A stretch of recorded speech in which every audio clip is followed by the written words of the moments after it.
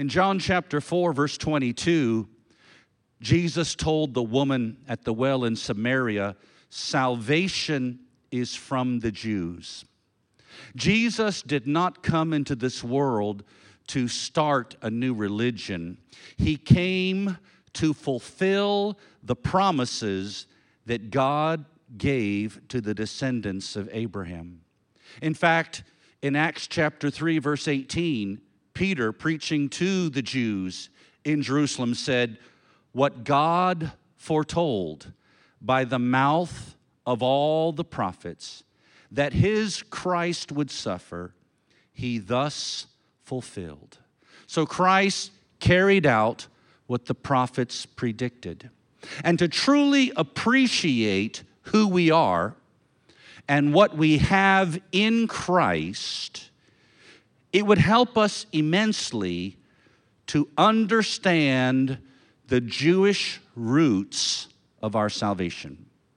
I was reading in John chapter 4 because in the previous services we had talked about, witnessing for the Lord, sharing Christ with others, and we had touched on that. And those words just seemed to jump off the page when Jesus said to that woman in Samaria, salvation is of the Jews. And it just struck me, and I just felt like I need to go with that because I think there's some uncharted territory. There's some virgin land where we have not yet explored, and we need to know these things. And it's all over the New Testament, actually. It's there. And when you start seeing new truths, new for you, suddenly the pieces come together. The dots start being connected, and you gain a greater understanding of what really this is all about. I want you to turn with me now to the book of Romans, chapter 11. And I'm going to read from verse 16 down to verse 18. Romans chapter 11, verse 16 to 18. In the middle of the verse, it says, if the root is holy, so are the branches. But if some of the branches were broken off, and you, although a wild olive shoot, were grafted in among the others, and now share in the nourishing root of the olive tree, do not be arrogant toward the branches. If you are, remember, it is not you who support the root, but the root that supports you. Our redemption did not begin with a babe born in Bethlehem. Its roots go way back to the promises God made to the patriarchs. And we Gentiles, non-Jewish people, who have believed in Christ, we have been grafted into that covenant tree. And Paul says, the Holy Ghost says, whatever the root is, the branches are also. So the very blessing of Abraham flows into us. That grace upon his life is part of our spiritual DNA. And Paul, in this passage, the whole chapter, Romans 11, Paul points out that we are indebted to the Jews. So we should not think that we are better than they are. They are not blessed because of something we have done. We are blessed because of something God has done through them. They are not built on a foundation which we have laid. We are built on a foundation that God has laid through them. You see, we're talking about the Jewish roots of our salvation, our Jewish heritage in Christ, if you will. In the 1930s, Nazi propaganda justified persecuting the Jews by saying, well, it's okay to harass, even kill the Jew because they said the Jew doesn't have a soul. But of course, if it wasn't for the scriptures, which were entrusted to the Jews, the Nazis wouldn't even know what a soul is. Right? Amen? It is unscriptural for a Christian to be anti-Semitic. I'm telling you, it's unscriptural for a Christian to be anti-Semitic, you see. Martin Luther, who of course is a phenomenal person in the history of the church and whose legacy lives on to this day, but he wasn't a perfect person, you see. Martin Luther, in the early days of his life and ministry, was quite sympathetic to the plight of the Jews. And he befriended many Jews and shared with them the gospel. But when they adamantly refused and rejected the good news, he became hostile toward them, and he developed an anti-Semitic attitude, you see.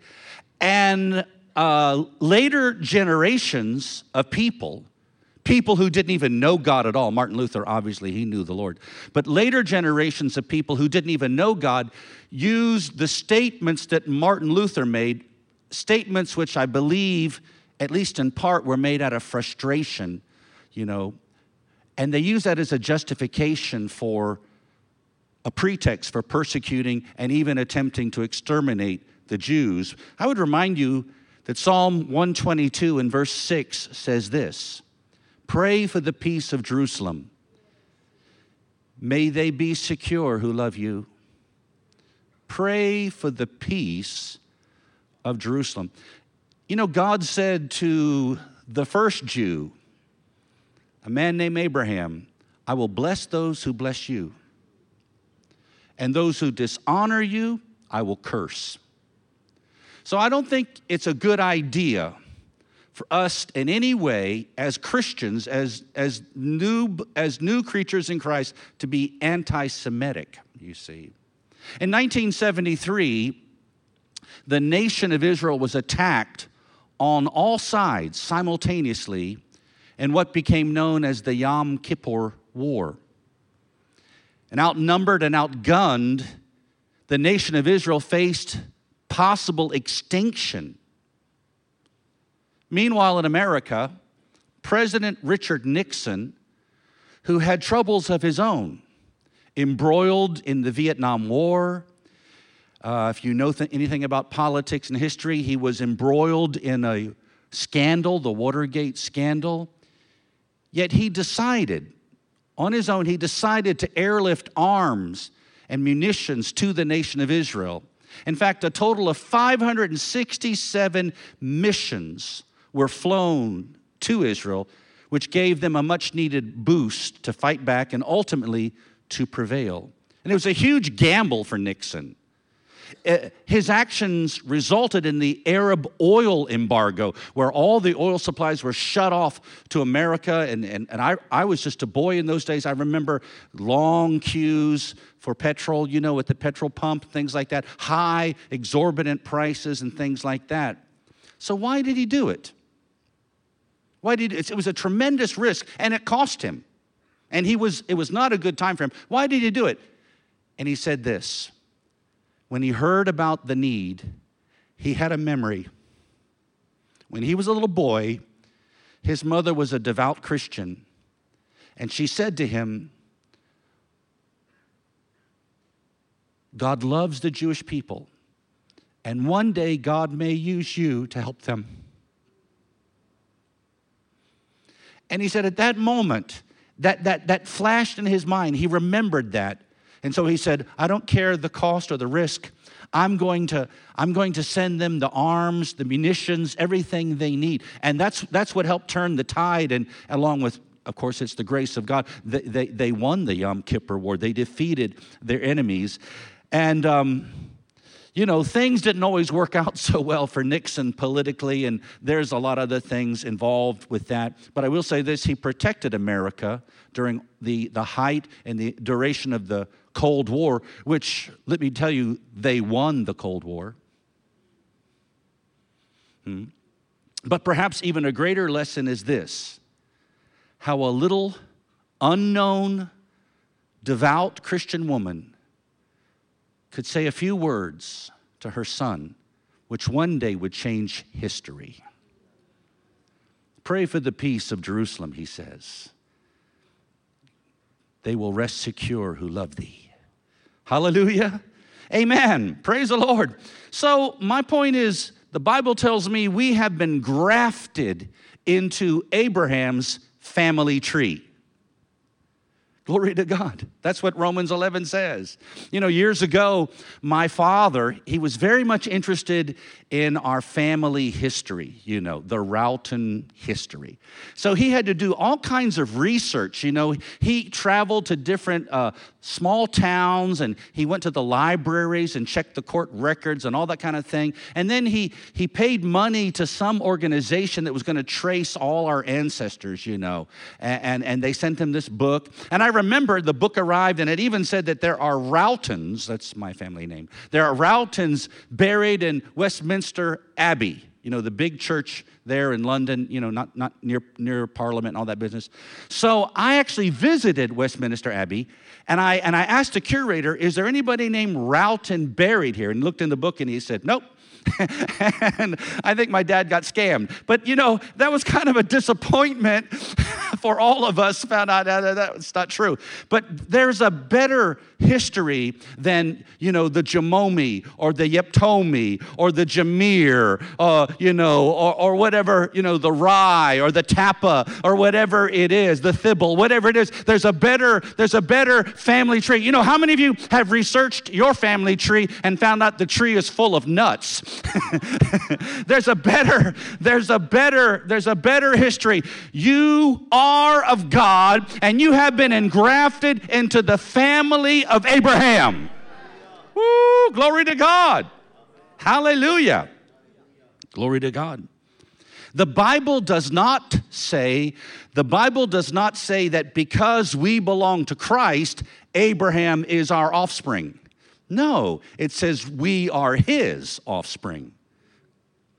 The branches do not support the root. The root supports the branches.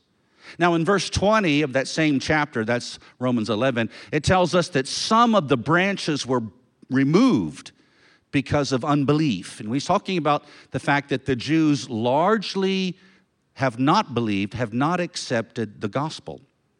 But we were grafted in because of faith.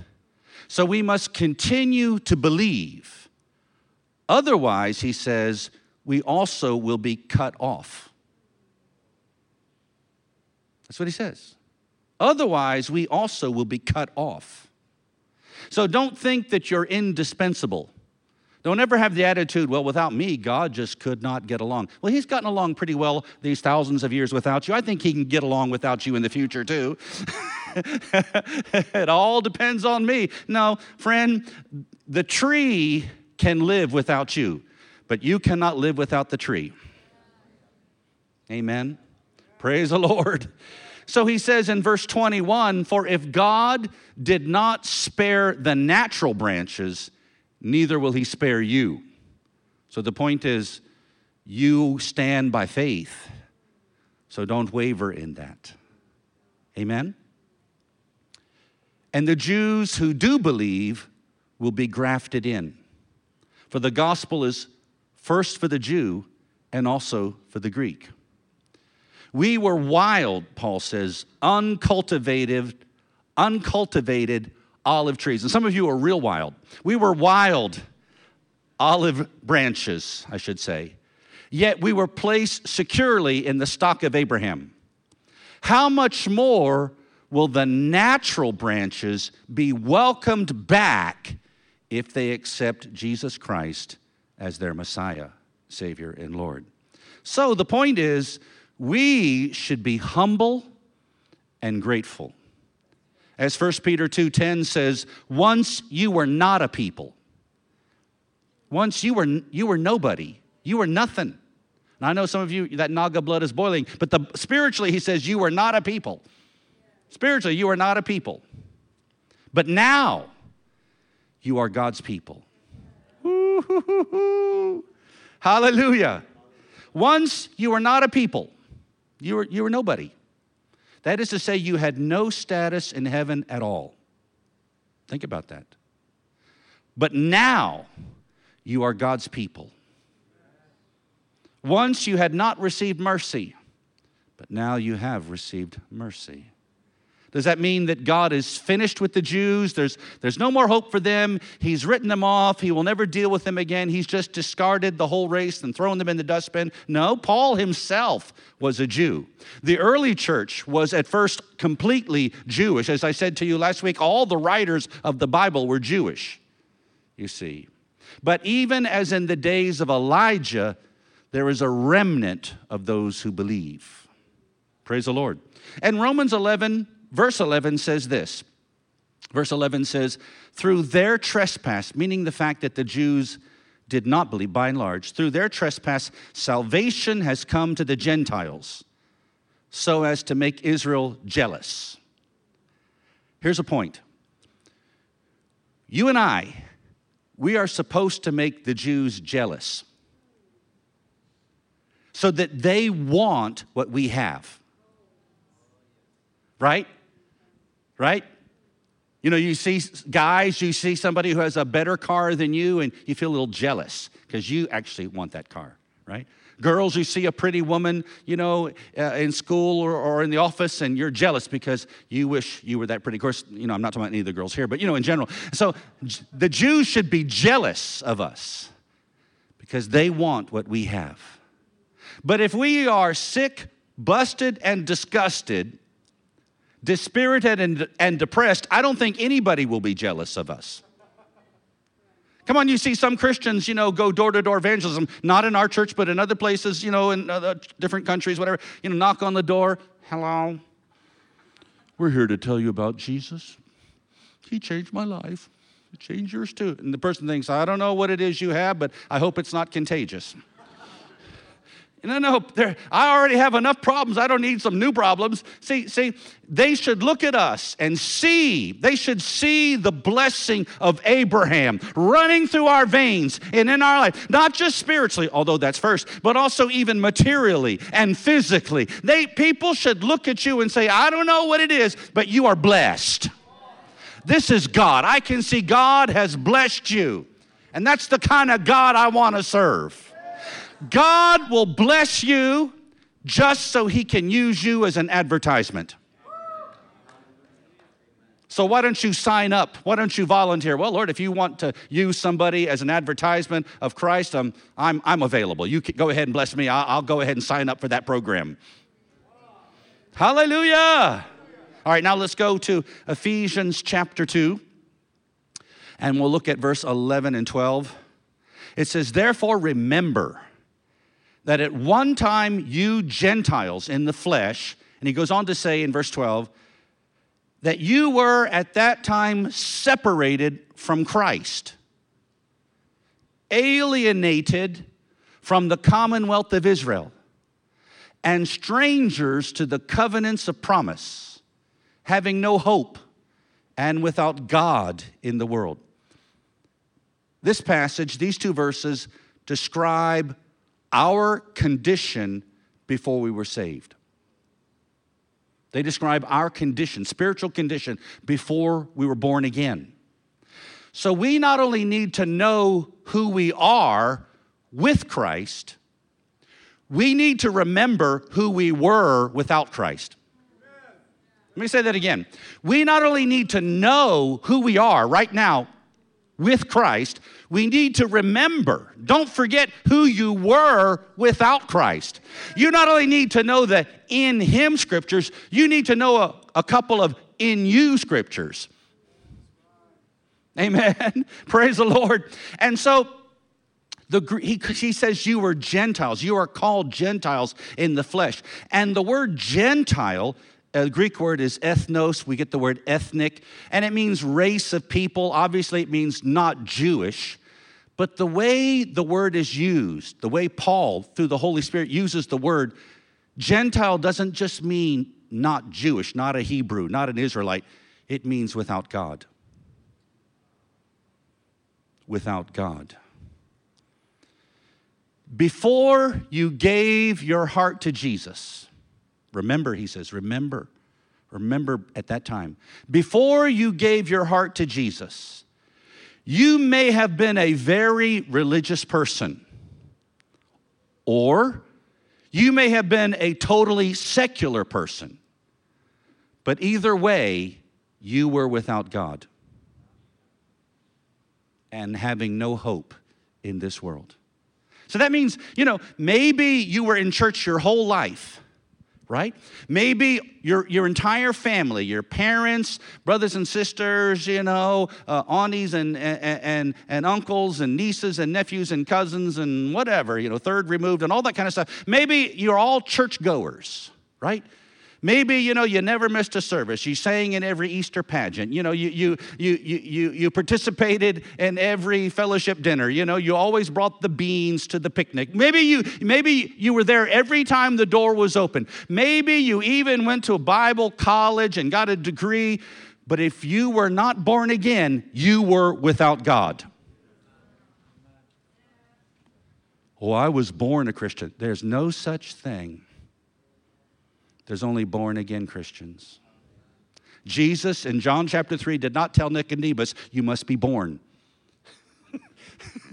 He said, you must be born again. I know you know that, right? Huh? When people say, I was raised a Christian, the red flag goes up. I probe a little deeper. What do you mean by that? Right? Praise the Lord. Hallelujah. At that time, you were without hope. So that means even the very religious person, his spiritual condition was no different than the person who never even went to church. Maybe there's some advantage because the other person had some exposure to truth and things like that. But as far as his spiritual condition goes, he was without God. And the Greek translates those two words, without God, atheos. Atheos. It's where we derive the English word atheist.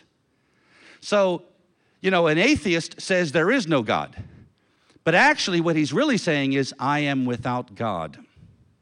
Atheos. That's what the Greek means, without God. Ooh. Before we were born again, we were not only separated from Christ, and again, same thing. People, they'll say things, oh, well, I always prayed to Jesus, and I had a picture of Jesus on my wall, and sometimes I would just go into church and cry, and I would sing songs about Jesus. But if you were not born again, you were separated from Jesus. You and your wife could get a divorce, and you still have her picture on the wall. And when you look at it, you cry, but you're separated from her. Huh? Huh? All right, listen, your picture doesn't save you. Your tears do not save you, right? Hallelujah. Before we were born again, we were not only separated from Christ, this verse says we were alienated. Do you see that? Verse 12, we were alienated from what? The commonwealth of Israel. And we were strangers to the covenants of promise. Notice he uses that expression. This is the English Standard Version, the commonwealth of Israel. The Greek word for commonwealth means the rights of a citizen. The rights of a citizen. See, somewhere, I suppose, in New Delhi, I would imagine you can probably go somewhere, you'll forgive me, I don't know this, but and see the Indian Constitution. Right? Somebody must have it somewhere. I guess I haven't been reading it lately, but somebody has it, right? In Washington, D.C., you can go to the National Archives, and they have there, I don't think they'll let just ordinary guy off the street see this, I'm not sure, but they have the original U.S. Constitution signed by all the founders, all stuff like that. Israel never had a constitution. They had a covenant. And nobody signed it. It was not a piece of paper. It was signed with blood. Moses sprinkled blood on the book.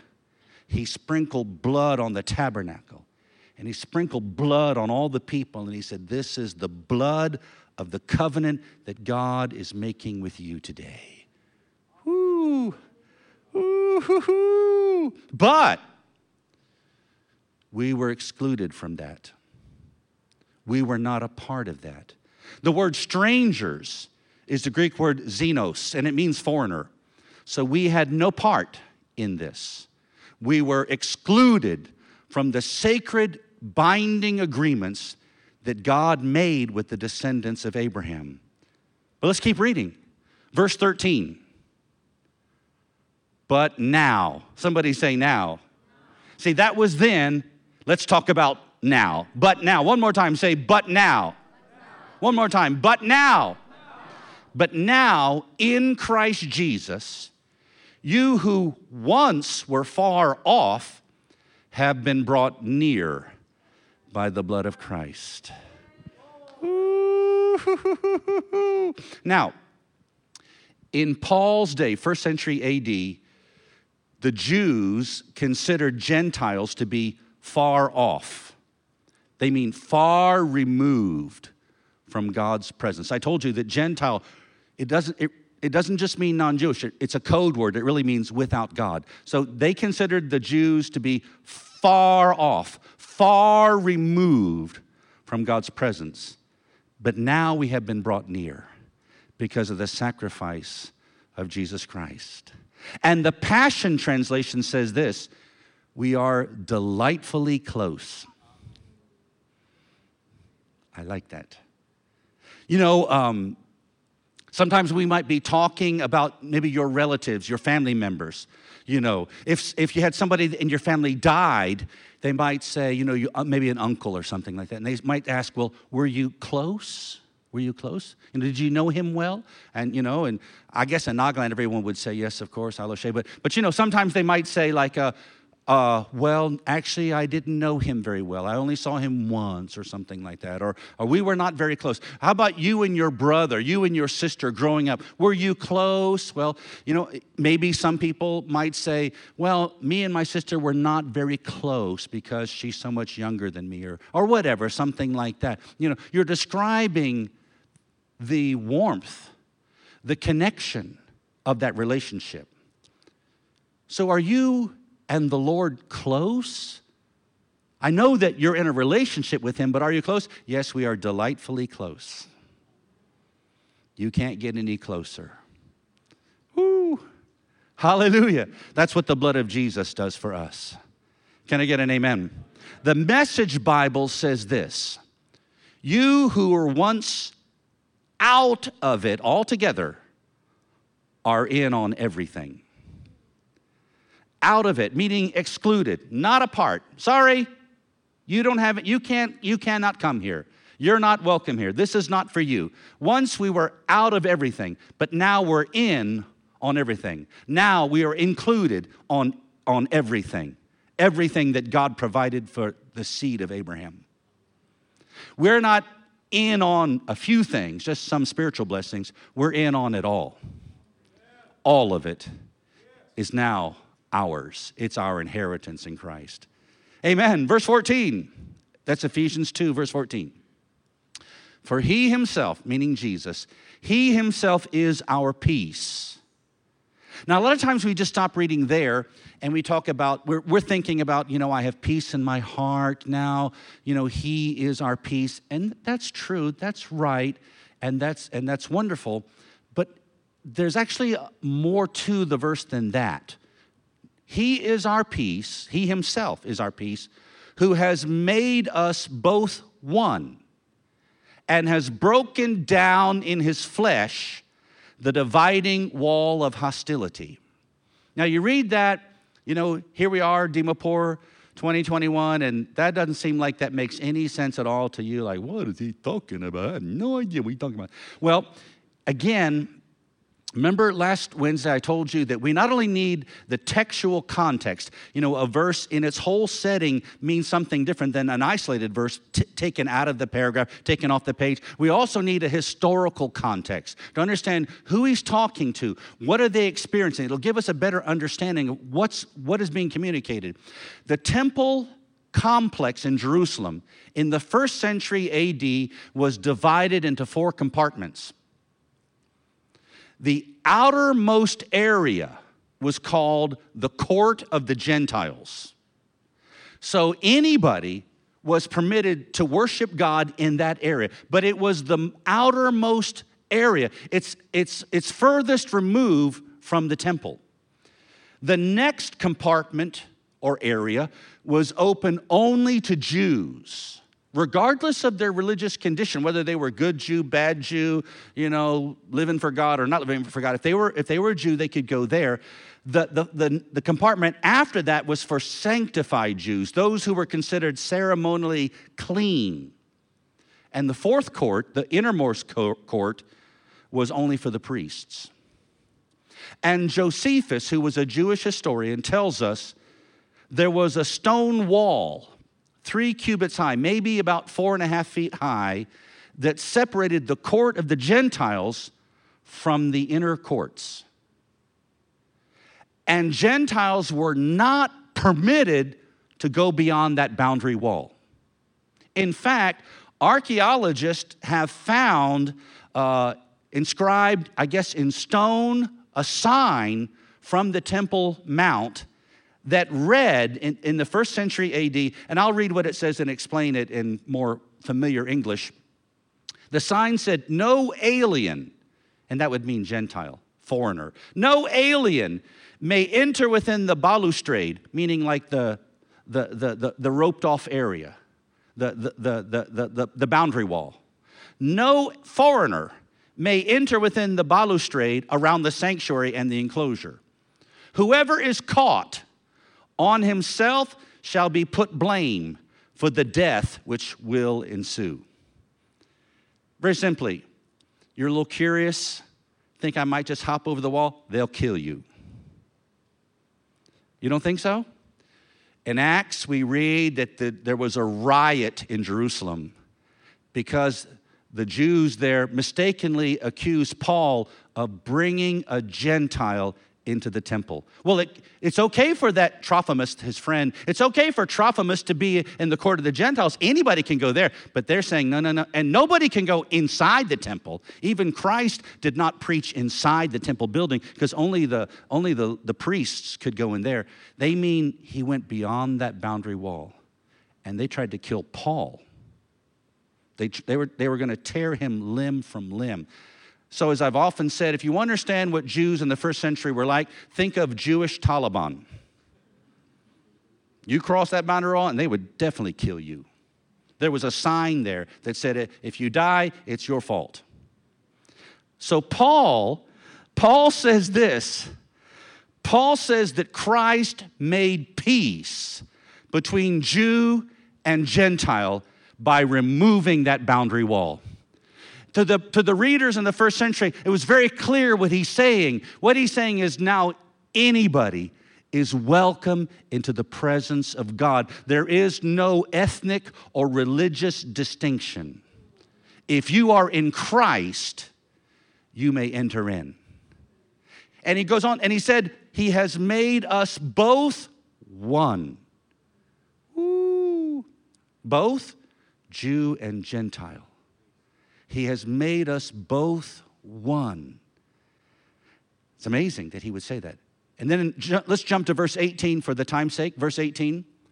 For through him, through Christ, we both have access in one spirit to the Father. When he says both, he means Jew and Gentile. We both have access in one spirit. In other words, by the Holy Spirit to the Father. See, what's the big deal? What's the big deal? You can get a little closer to this really nice religious building, oh, okay, that's interesting. No, that's not really what it's all about. It's getting close to God's presence. Inside the innermost compartment, the Holy of Holies, was the Shekinah, the manifested presence of God. That's where the action is. That's where everything happens. That's where on the Day of Atonement, the blood is sprinkled. That's where the Ark of the Covenant is. So the Gentiles are far off. They're not even anywhere near there. But now that wall has been taken down. We don't need to go to some religious building. He's talking about the throne of God. We can enter into the presence of God Almighty. Whether you are a Jew ethnically or a ethnos, Gentile, you are welcome there. Hallelujah. Several years ago, I was attending a camp meeting in another church in America, and after the morning session, the pastor invited me to stay back and have lunch with several other ministers. So I agreed. And then one of the ushers came to where I was seated, and when the service was dismissed, he escorted me, behind the platform to the speaker's room, the green room, as it was. And I'd never been back there before. This is a very large church, very impressive church. So I'd never been back there before. So I went there, and while I'm just kind of minding my own business, waiting, here came the main guest speaker, very well-known person, main guest speaker, and he entered in with kind of like a little entourage with him, and there's all these people. And so, I'm just standing kind of like, in the corner, just sort of minding my own business. And here this great man of God comes in with all these people behind him, and everything. And he walks up to the pastor, and he saw me. And he pointed and he said, "What's he doing here?" What's he pointed right at me? What's he doing here? And, I didn't intrude. I was invited. The usher took me. I was asked to stay back. The usher took me there. But I did not feel particularly welcome. I felt like, maybe I need to take a hint, right? What's he doing here? The main guy, right, for the whole camp meeting. What's he doing here, But you know what? God will never say about you or me, what's he doing here? Glory to God. You come into the presence of God, the angels won't look at you and say, what's he doing here? No. We have access through Christ Jesus by the Holy Spirit to the Father. You not only have permission to enter into God's presence, you are welcomed there. They're not saying, what's he doing here? They're saying, where is he? Why is he not here? Glory to God. Hallelujah. We have the same standing. We have the same Father. We have the same rights through Christ, Jew and Gentile. Now here's the pièce de résistance. Here's the cherry on top of the ice cream sundae. Here's the climax, whatever. Verse 19, Ephesians 2, verse 19. So then, here's the conclusion. So then, you are no longer strangers. You are no longer strangers and aliens, but you are fellow citizens with the saints and members of the household of God. He says, we are no longer strangers. Well, some people, again, they read that verse and they think, well, yeah, we are. Like, there's half the people in this church, I don't know them yet. They're strangers. No, he doesn't mean that. Go back to verse 12. We're no longer strangers. Strangers to what? Go back to verse 12. At that time, he says we were strangers to the covenants of promise. Verse 12. We were strangers to the covenants of, keep going. Come on, a little further. Strangers to the covenants of promise. But now, we are no longer strangers. We are no longer foreigners. We are no longer excluded. I and you, through the blood of Jesus, I am the covenant friend of God. Woo-hoo-hoo-hoo. Glory to God. Hallelujah. I am the covenant friend of God. Whew. And we are no longer aliens. What does that mean? Well, go back to verse 12 again. Before Christ, we were alienated. That's the word. Alienated from the commonwealth of Israel. So we're no longer separated. We're no longer excluded from the commonwealth. We are not second-class citizens. You have the same rights and privileges as Paul, as Peter, as John, as any believer that ever lived or is living today. Peter himself said that you have received faith of equal value with us through the righteousness of God. Your faith is just as valuable as Peter's faith or Paul's faith or Billy Graham's faith or Oral Roberts' faith or Kenneth Hagin's faith or anybody. See, think about it. Think about it. I don't want to get too off my thought here, but let's say that we're going to go to a shop and we want to buy something. And the shopkeeper says it costs 50 rupees. So I pull out of my pocket 50 rupees. He won't look at me and say, no, your 50 rupees is not enough. Well, he might look at my face and say that. But normally, your 50 rupees is not enough. You have to pay 100. No, if you have 50 rupees in your hand, it's worth the same amount as 50 rupees in my hand. It's worth the same amount as 50 rupees in your hand. It has the same value. The value is not in the hand, baby. The value is what's in your hand. The value is the faith itself.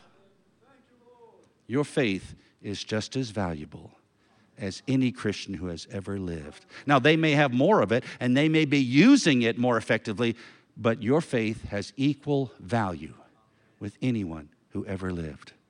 I like to say this too. Forgive me, but I like to say this. When you get to heaven, you'll have the privilege of, meeting people like David and Moses and Elijah.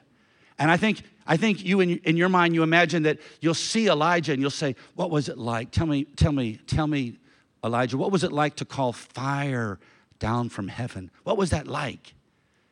And he might say to you, well, I was going to ask you a question. What's it like to be born again? What's it like to be baptized with the Holy Spirit? What's it like to have the Holy Spirit living in you? What's it like to be saved by grace? Hallelujah. They had a salvation based on the law, but they didn't have what we have now. They didn't experience in this life what we have now. The Bible says that even the angels of heaven long to look into the redemption that we have. They're curious. They want to know about it. You read it, 2 Peter, it's there. Which things the angels long to look into. Glory to God. We have the same privilege with all the saints. Now, several years ago, I stayed in the home. I'm sorry if I'm boring you, but I'm trying to help you. I stayed in the home in America of some former Bhutanese refugees. Okay, these were folks who had been displaced from Bhutan, and they lived in a refugee camp, somewhere in India, and then, more recent times they migrated to America. And so then they had lived there, and they became U.S. citizens. This family I was staying with, they became naturalized citizens, you see. How did they do that? Well, they took an oath. They studied, they took an oath, and then, they swore their allegiance to America, and they became naturalized citizens. And so they've only been in America like a few years. And so there was an election coming, a presidential election. This was 2016. There's a presidential election, and so they asked me, all of them are gathered together in one room, and they said, Brother John, tell us, who should we vote for? And for a moment I thought, vote? You don't get to vote. You just got here. You're Bhutanese. You don't get to vote. What do you mean, who are you voting for? But then, before I said that, of course, I realized, no, they have the same rights as me because they're U.S. citizens. And when they go to the polling station, the officer won't say, have you been a good citizen? Have you been a good one? How long have you been a citizen? They know once that is established, you have the same privilege as everybody else who is a citizen. So whether you've been a Christian for 10 minutes or 10 years, you have the same rights and the same privileges as everyone else in the body of Christ. Ooh, hallelujah. Hallelujah. Praise the Lord. And we are members of God's household. God doesn't have any stepchildren. He doesn't have any illegitimate children. He only has children. He's just as much your father as he is my father. Sometimes Christians have this idea, well, God really likes Pastor Jeppy. He doesn't really like me as much. That's not true. He likes you just as much as he likes anybody. I think sometimes we say, well, God loves us, and we mean it kind of like in a theological sense, obligatory, it's a duty. He not only loves you, he likes you. I like my children. If you said, which one do you like the most? I'm sure my wife would agree. There is no favorite. I love them all equally. I like them all equally. They're all different, and yet, in another sense, they're all the same. Right? Your Heavenly Father is just, equitable, righteous. There's no one on earth that he loves more than you. Praise the Lord. He didn't love the Apostle Paul more than he loves you. He didn't love the saints of the Old Testament. He didn't love David more than he loves you. Whew. Now, you may not love him as much as David, but he loves you just as much as David. Isn't that good news? We're members of God's household. Glory to God. Hallelujah. Amen. And I'm just as much a child of Abraham as anybody. In Romans 9, I'll close with this. Romans 9, verse 7 and 8 says this. Verse 7, not all are children of Abraham because they are his offspring. But, he's quoting a verse from the Old Testament book of Genesis now, but through Isaac shall your offspring be named. This means that it is not the children of the flesh who are the children of God, but the children of the promise are counted as the offspring. The true child of Abraham is not just one who is born according to the flesh. The one who inherits the blessing of Abraham is the one who believes. We, like Isaac, were born through a promise. We were born by the power of God. His birth was a natural miracle. Your birth was a spiritual miracle, the new birth. Hallelujah. So we are not natural citizens. We are supernatural citizens. We are children of Abraham. Hallelujah. Glory to God. Hallelujah. Praise the Lord. I'm just as much a child of Abraham as any man ever was. And so are you. We're talking about your Heavenly Father, but you also need to know this, that Abraham is your father. The Bible says so. Those who believe, they are the children of Abraham. So in heaven above, I'm sure, I would hope so, one day you can meet this wonderful man. And when he sees you, he won't say, hello, Nagas. He'll say, hello, son. Hello, my daughter.